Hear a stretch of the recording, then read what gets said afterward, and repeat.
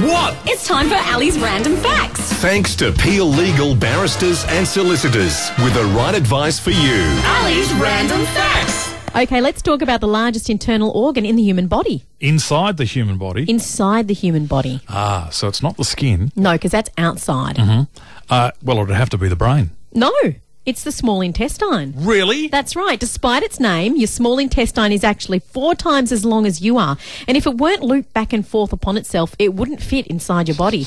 Now, of course, the small intestine is used to digest food on its way through your body, if you get what I mean. What made you think it was the brain?